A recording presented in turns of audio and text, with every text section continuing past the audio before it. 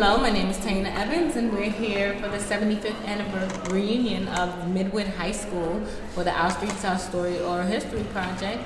I'm here with Andrew Chertoff, graduate of Midwood High School, class of 67. I grew up in this neighborhood, and I still live in this neighborhood, not far from where Mary Jane Rochelson grew up.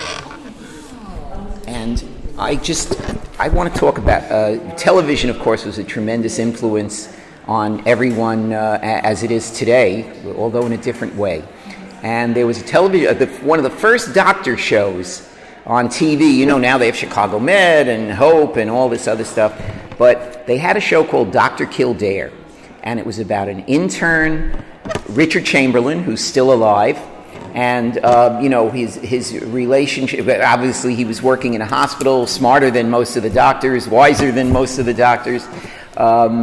And one of the episodes, which was a two-parter, it was on Thursday nights at 9 o'clock, and he meets a female intern. Hi Lily, hi Lo. He meets Lily as this female intern, and they fall in love. And she has to apply for her residency, except she's a woman, so she can't be a resident and be married.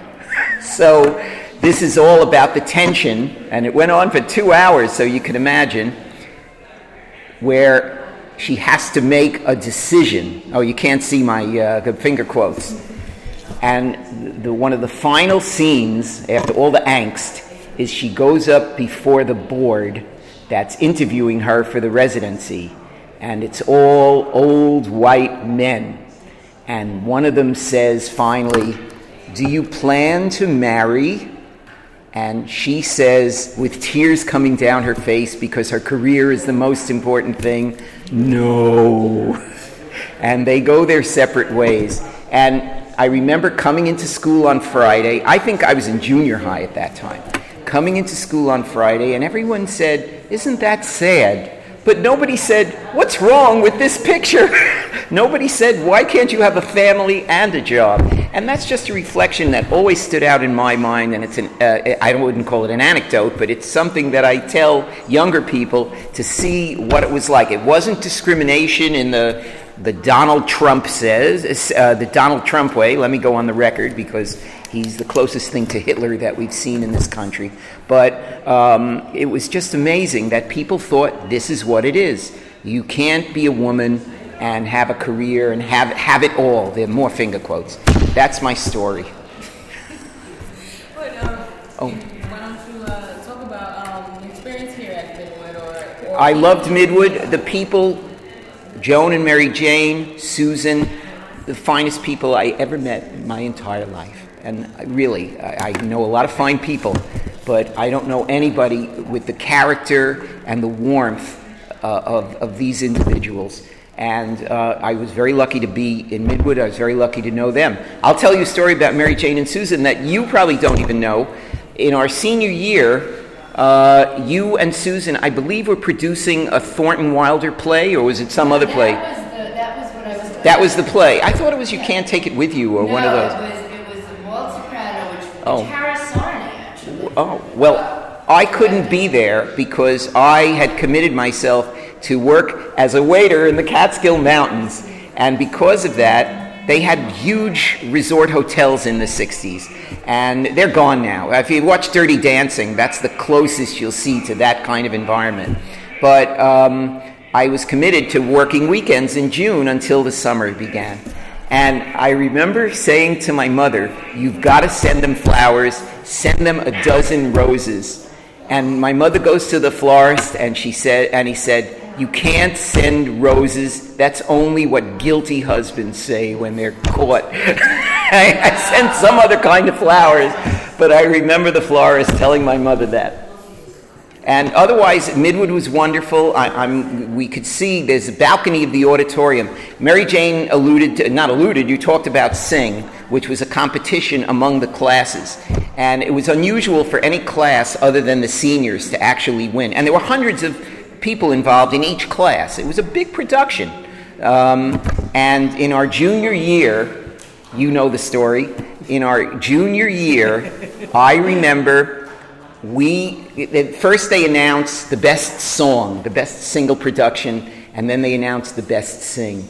And they announced, we were all together on the balcony, I saw the door, and they said the best song was from Junior Sing. And we all started to get upset because we said, that means we didn't win, it's a consolation prize.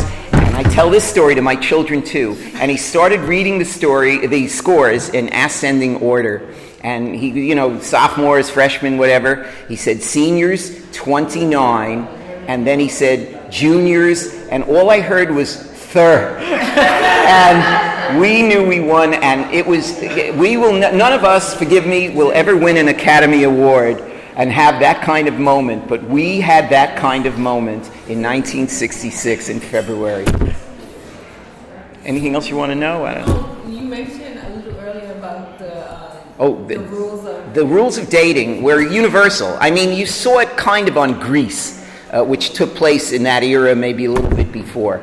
But there were certain rules, and one of them that I always remember is you had to call, only boys asked girls on dates. It wasn't the other way around. The girls wouldn't ask somebody out.